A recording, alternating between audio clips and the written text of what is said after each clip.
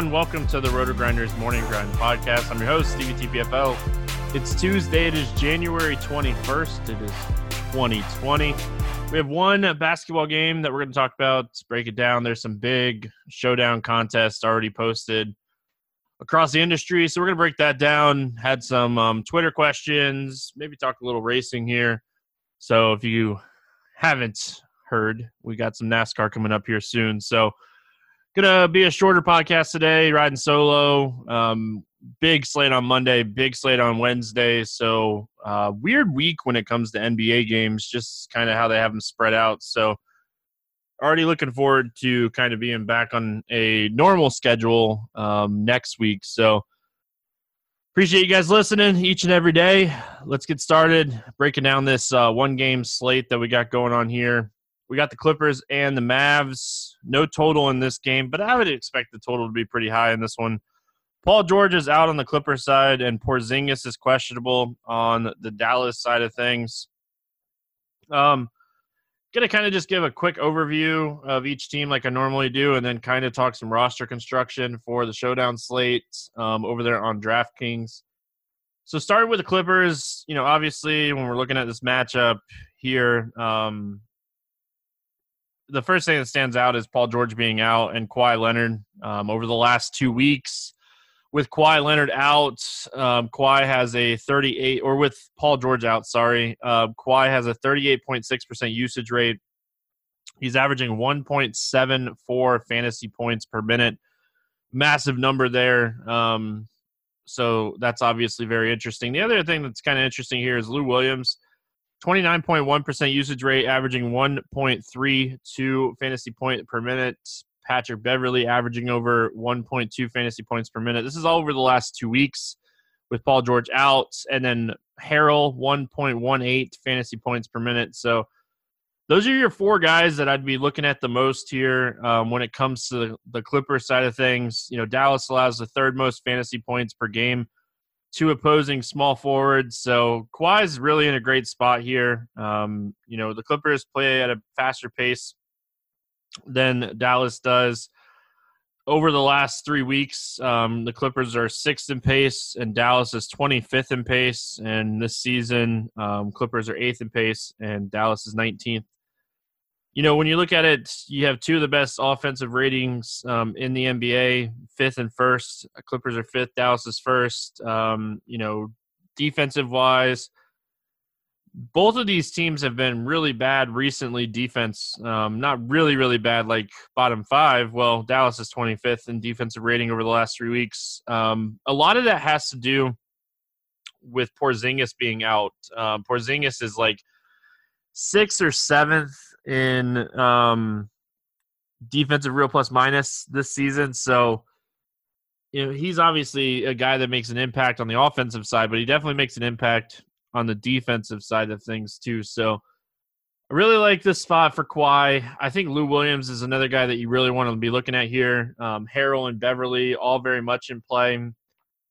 Outside of that, though, I don't really have a ton of interest. Zubac's pretty cheap. Outside of that, none of these guys towards the bottom play a ton of minutes, so I just don't really expect, any of these guys to be difference makers. Shamet plays like 30 minutes. He's 3,000, which is really cheap for a showdown slate. So, he's technically in play as far as value goes, just because he's going to play a bunch of minutes and he is so cheap. So I think he's a guy that you could potentially look at. McGruder played 32 minutes last game. He started that game. So if Mo Harkless ends up sitting, which it sounds like he's expected to play, then McGruder would be interesting. Harkless plays, he's 3,800. I would much rather him sit and play McGruder at $1,400. And then on the Dallas side of things here, obviously Luka, we don't have to get into it too much. The guy's a monster. He's averaging 1.61 fantasy points per minute, 37.5% usage rate with Porzingis off over the last 2 weeks. As far as the Clippers go, like I said, 19th in defensive rating over the last 3 weeks. This is a big pace up spot for Dallas. 25th compared to 6th over the last 3 weeks. So that's a big number there. Both of these teams very good rebounding the basketball. As far as the Clippers go, they're very middle of the road as far as fantasy points allowed per position. They allow quite a few fantasy points to center, but outside of that, not really anything that notes or that we should note here. Tim Hardaway Jr. averaging over a fantasy point per minute with Porzingis off the floor. Seth Curry's really cheap here at 4,000. If he ends up, getting the minutes in this game, he's obviously a guy that could be a difference maker. If Boban just got minutes in this game, he would be like one of the best fantasy players on this slate. So I just don't think he gets the minutes. I do think this is an interesting spot for Powell and Keebler. I think they're both in play here. I hate that they're a little bit more expensive. Finney Smith, these guys are going to play minutes. You don't want to look too much at the Golden State game because it was such a blowout. So some of these guys that got a little bit of run, you don't want to overreact to that too much. JJ Barea, his minutes are kind of all over the place too. So, Dallas, I'm much more interested in the Clippers side of things. So let's talk some roster construction here. Showdown slate. I think obviously, roster construction wise, if you can get Kawhi or Luka in the captain spot, it's obviously very solid.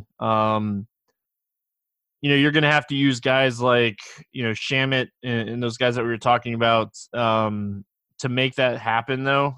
So it's really just going to be do you feel comfortable with that? Majority of my teams here for the showdown slate, because I'm gonna fire some shots here just because the tournaments are just so big for a showdown slate. So, when you're looking at the roster construction of everything, it makes a ton of sense to get these two studs in there just because, they're obviously the safest and they have the highest ceilings. Another thing that you could kind of look at here as far as captain spot goes, you could look at playing Lou Williams in the captain spot, and then you could still get in Kawhi and Luka. You probably only need one value guy if you do that instead of two. So that's definitely another way to look at it. Again, a majority of my lineups will probably have Kawhi in the captain spot or Luka in the captain spot, one of those two guys. And, just take shots on Shamet. And I really wish Harkless would sit. He's probable, so he's probably going to end up playing. But McGruder would be so fantastic if Harkless was going to sit, just because of his price. I don't really see anybody else that could be a difference maker here.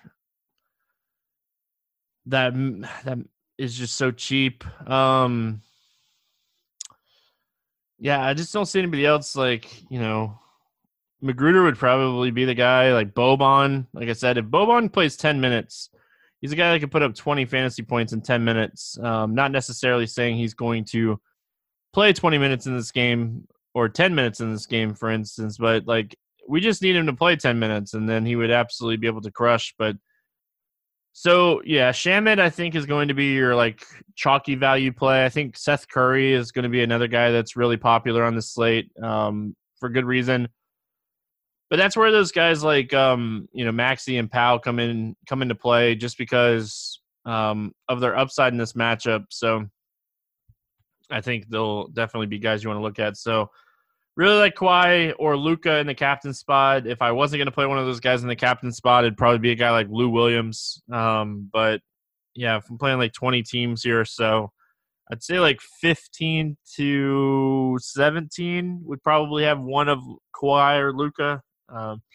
Just because, like I said, the floor and the ceiling is just, if any of those cheap guys do anything and you have exposure to those guys to get to the captain spot with Luka or Kawhi.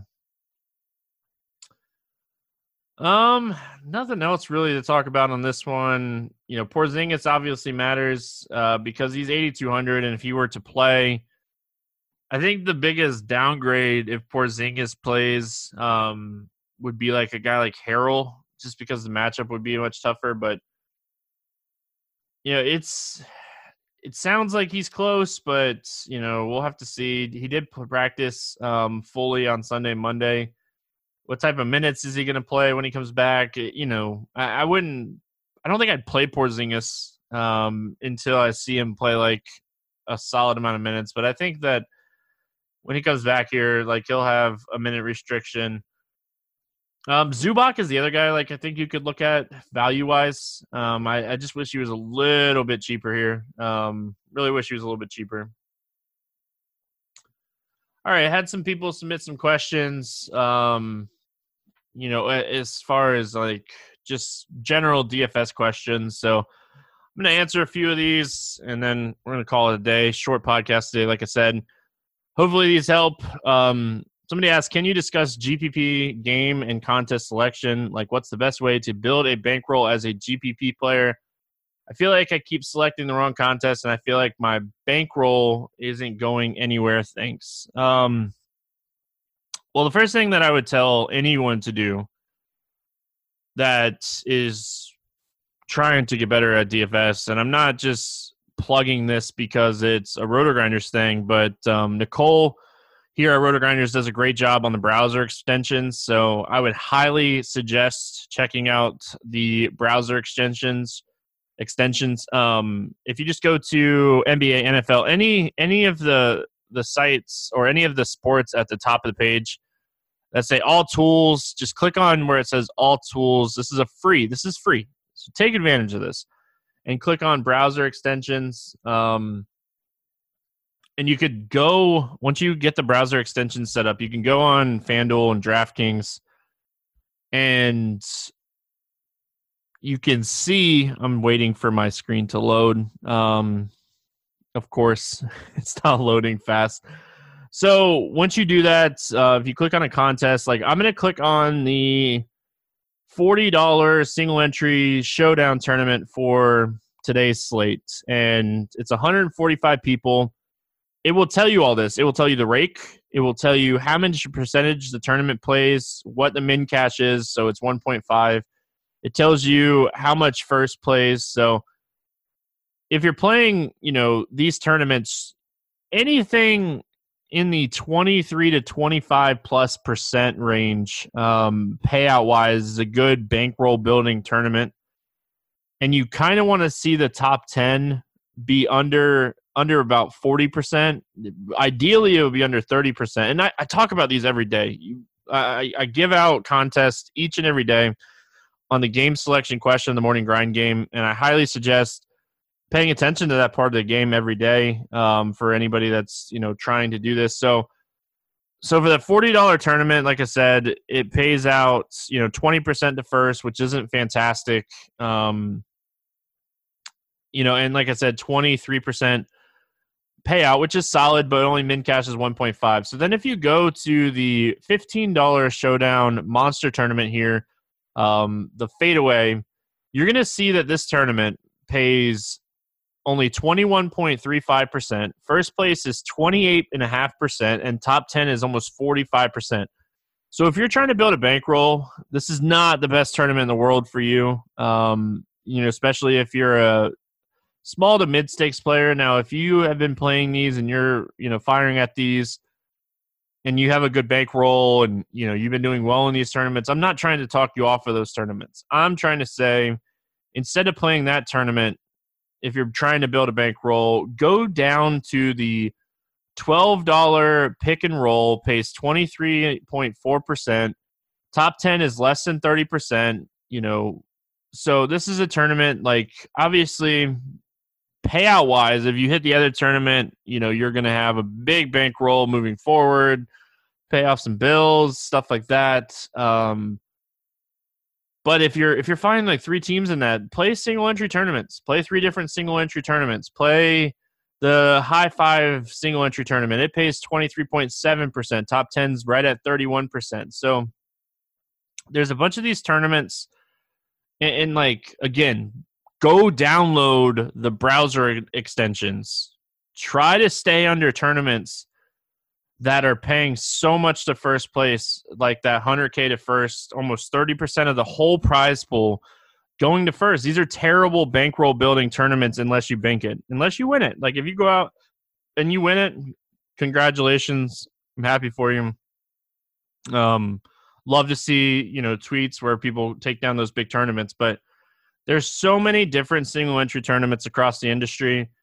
So many 3-entry, so many 20-entry max. Like, there's so many good tournaments that you just every day, I suggest, because of the payouts changing each and every day, I suggest every day going through, clicking, and looking at these tournaments and finding the tournaments that pay a higher percentage.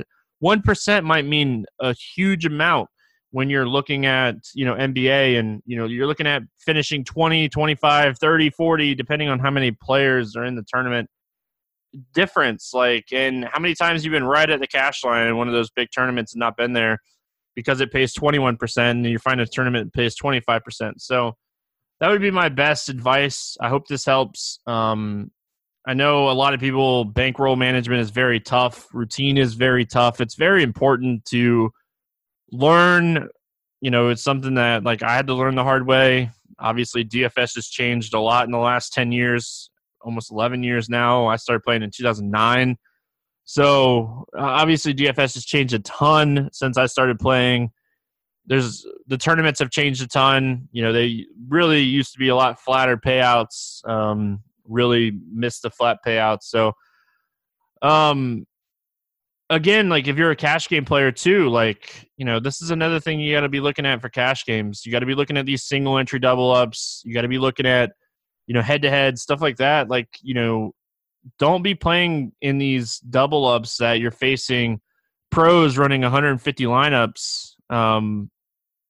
Guys that do this for a living and playing 150 lineups, you're just hurting yourself in that. So I highly suggest checking out the single entry. Even the single entry double up today on DraftKings for the showdown slate, the $5 single entry that pays 43.5%. So it's not even because of the rake, pays 400 spots out of 919. So you just have to continue to pay attention. That's again, I know, fantasy draft. That's why, the rake free DFS is very interesting because you do get a full flat 50%. So you just have to definitely pay attention to what you're doing as far as game selection. I really do think that's super important. So pay attention to the games you're entering. Don't just go out there entering trying to win 100K. Hey, if you hit it, you hit it. But again, if you're trying to build a bankroll, like I said, I hope that was helpful. Next question we got here. Tiers was my best ROI in NFL, and I'm doing well in NBA as well. What is your game theory for NBA? Avoid teammates, ? Chalky upper tiers and go for high upside, low ownership guys and low tiers. Just some general thoughts on strategy. So I've done really well with tiers contests. I've talked about them a lot on the podcast or in the game selection questions. I think the strategy changes every day. I really wish there was a slate up for Wednesday. So just so I could kind of look at it to kind of just go over it. I don't necessarily avoid teammates. I don't play teammates together a lot because James Harden and Westbrook, LeBron and AD, these guys are usually in the same tiers anyway. I think that we had on Monday, Chris Paul and SGA were in separate tiers. And my original build had SGA and Chris Paul. And then I moved off of that when the Kyrie news came out, ended up playing Dinwiddie, and Chris Paul ended up crushing him. But I think that, even playing the lower owned high tier guys, usually the high tier, the first 3 or 4 tiers are pretty close as far as, matchups and talent and stuff like that. So Obviously, I will look at Roto-Grinder's projections and just kind of see if there's anything like immediately standing out in the tiers each and every day. And again, like this is another thing, like game selection. Like if you're struggling in the salary format, maybe this is a spot that look at. Maybe you look at tiers. Maybe you play some tiers contests just to try them out. Again, like I feel like the low dollar tiers contests are super soft. I've talked about this many, many times. So yeah, so just general strategy for me in tiers. Obviously, I'm looking for upside. I'm trying to win tournaments. I sometimes will run out like a single entry lineup build and just kind of go safer because I do feel like people take some chances and it will hit. Like I'm one of those people too. So it's just hit or miss as far as like chasing ceiling rather than playing floor. If you're trying to cash every day, I think you look at those floor guys, use projections, kind of just get an idea. I think you'll definitely do better that way. So what is the difference about DFS today as opposed to 5 years ago? I think there's a huge difference in game selection in general. Like, if you think back 5 years ago, you didn't have $300,000 tournaments with $100K to first. It was just not tournaments that we saw.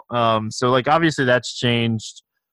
People are getting smarter. Projection systems are getting better. More stats, more people doing like in-depth research each and every day. The game has changed because, people are putting in the time. 5 to 8 years ago, it was way different. You didn't have all these advanced tools. Like we didn't have court IQ. We didn't have plate IQ to kind of look at. Like I remember doing baseball stats and it taking hours. Even inputting stuff and like pulling it from all different places to put it into models to, spit out stats and stuff. Like it would take hours. Baseball in general, I feel like is the sport that has changed the most. NBA has changed a lot because, 5 years ago, it was so hard to go and try to find injury news and you'd have to have it up. And, we've become so much better.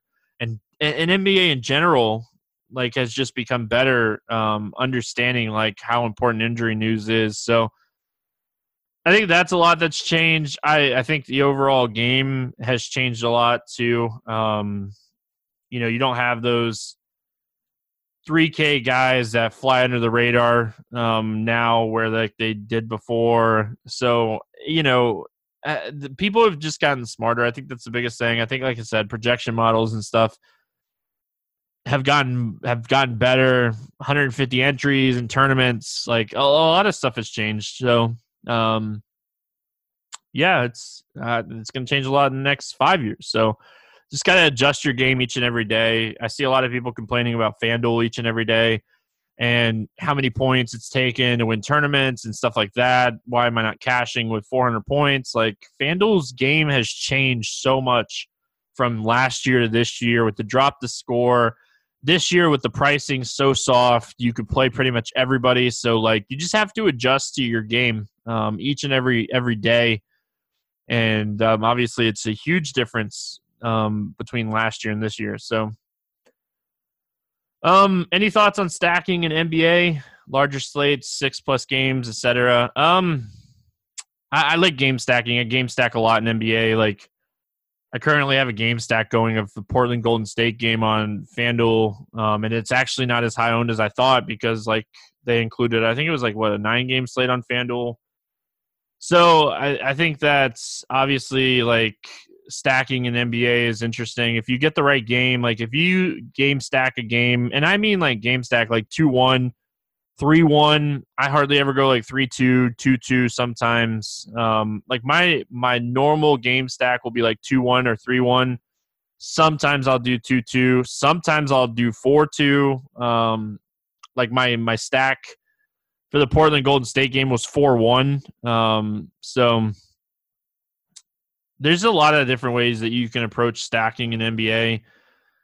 Obviously, baseball stacking is very, very, very available. But I don't like, slate IQ and stuff like that obviously helps. when it comes to stacking an NBA. Like, I don't think enough people use Slate IQ to kind of, take advantage of what it is and, what are the leverage and roster strategies and stuff like that. What's hit, how high is the chalk hit and stuff like that. So, like, if you have premium here at Roto Grinders, I highly suggest checking out Slate IQ each and every day. It's very important, I think, for anybody. So, again, like, I feel like I stack 3-1 the most on most slates. I hardly ever do like a 3-3 stack for what it's worth. So, and I hardly ever do like a 3-0 or 4-0 stack too. So like I said, I typically 3-1, 2-2, 2-1, sometimes 3-2, depending on the slate. Like, I think the Golden State Portland game was a perfect example of like a 3-2 spot. Especially if you were playing on DraftKings and all that injury news and all that stuff came out, you were able to adjust. All right, last question, and then we'll kind of get out of here. How do you approach roster construction from single entry GPPs to 3 entry max? Like, for me, I typically will look at who the chalk value plays are going to be. And if I like the play, I'll usually play it, and then I'll kind of maybe go different up top. But I feel like single entry tournaments have definitely evolved here over the last few years. Payouts have gotten, or like just people playing them, obviously it's changed. There's still an edge in single entry tournaments. I love single entry tournaments. I love 3 entry max, especially I like single entry tournaments the most for NBA because like I usually make a cash lineup and I'll make a single entry lineup and play it in some single entry tournaments and stuff like that, just because like I don't have time to adjust 150 lineups anymore. So for me, I think that, attacking a single entry tournament, knowing like who the chalk's going to be, looking at projected ownership, I think is very important. Like LeBron James was chalk, these guys were chalk. And like, I want to see where I can get leverage. Like, am I getting leverage, fading one of these guys up at the top, and taking maybe 2-7, like say I'm fading like a 10K guy and playing 2 7K guys instead of a 10K guy and a value guy. Like, I feel like there's a bunch of different ways that you could be different with single entry tournaments. But I don't necessarily always feel like you need to fade the chalk in single entry, especially at the value. Like, I'm perfectly fine playing value chalk. I'm perfectly fine if I feel like there's a value play that maybe I'm on, my research has put me on, that isn't going to be chalk. I think that's definitely important as well, to, just kind of trust your instincts, trust your guts. 3 entry max, like, if you're playing the chalk guy on like 2, maybe you fade him on the 3rd. I think there's a bunch of different ways that you can approach 3 entry max tournaments and using your own lineups to kind of leverage yourself. I like to hedge. I've talked about this a ton. I hedge a lot in baseball. Like, I'll play a pitcher and I'll have a stack against him on another tournament. So I hedge a lot in baseball. I don't hedge as much in NBA as I do in baseball, but baseball I feel like is a sport that anything can happen each and every night. NBA, I do feel like that can happen, but I don't feel like it happens as much. Like, the guys that are going to go off usually go off. The guys in good matchups are in good matchups for reasons. So, yeah, honestly, I could spend hours talking, strategy on single entry tournaments and, 3 entry max tournaments and stuff like that. I highly suggest, like, if you're just getting into playing single entry tournaments, like, study results DB, download CSVs and tournaments that you're playing in. Like, what's winning? What are you doing different? What is hitting? What's not? So a bunch of ways. Like, you got to put in the time. Like, you're not just going to come on, fire up a lineup and, win every tournament every night. So put in the time, take your time, get better. That's kind of it. If you do play NASCAR DFS, I'm excited. Daytona 500 is really getting close now. The 24-hour race at Daytona is this weekend, so really excited to be announcing package details and stuff for the NASCAR stuff here at RotoGrinders, the NASCAR Premium. It's not part of the regular Premium. We'll have pricing up here probably like the 3rd or 4th of February, like right after the Super Bowl. But we're doing some stuff differently this year, and I'm excited about that. And all that stuff's going to come out. We're working on finalizing some details on just everything. So I'm excited to be offering more content this year. I'm excited to definitely, be working solo and, just kind of spending as much time as I possibly can on NASCAR each and every week. So really excited for NASCAR to be back. Like I said, we'll have an announcement probably February 3rd or 4th. We will have content for the Daytona Clash if DraftKings or FanDuel or any other site puts up contests for the Clash. They have the last couple of years. So yeah, we're going to get rolling here right off the bat, and I'm going to come out strong, and hopefully we'll crush Daytona. And I think the last 3 or 4 years, the person that has won the big tournament over there on DraftKings has been a subscriber. So ready to crush this season. Again, I wish I could tell you guys more. I'm excited. A lot of stuff is staying the same. I can definitely talk about that. Like we're going to have the By the Numbers article each and every week where I highlight cash game and tournament plays and value plays. I'll be doing the driver-by-driver breakdown video each and every week, breaking down each and every driver. Like, that's not changing. Chat's not changing. We'll have cash and tournament rankings for DraftKings and FanDuel again. Projections, projected ownership have been completely rebuilt. We completely rebuilt the projections model this offseason. We've been spending a ton of time on that behind the scenes. So I'm super excited for that in general, just because I feel like, it's going to be even better this season. So excited for all that stuff. So again, February 3rd, February 4th, look for an announcement, and let's crush this season. So that's going to wrap it up here for Tuesday. We'll be back talking some more NBA on Wednesday. I hope everyone absolutely has a great day, and we'll see you then.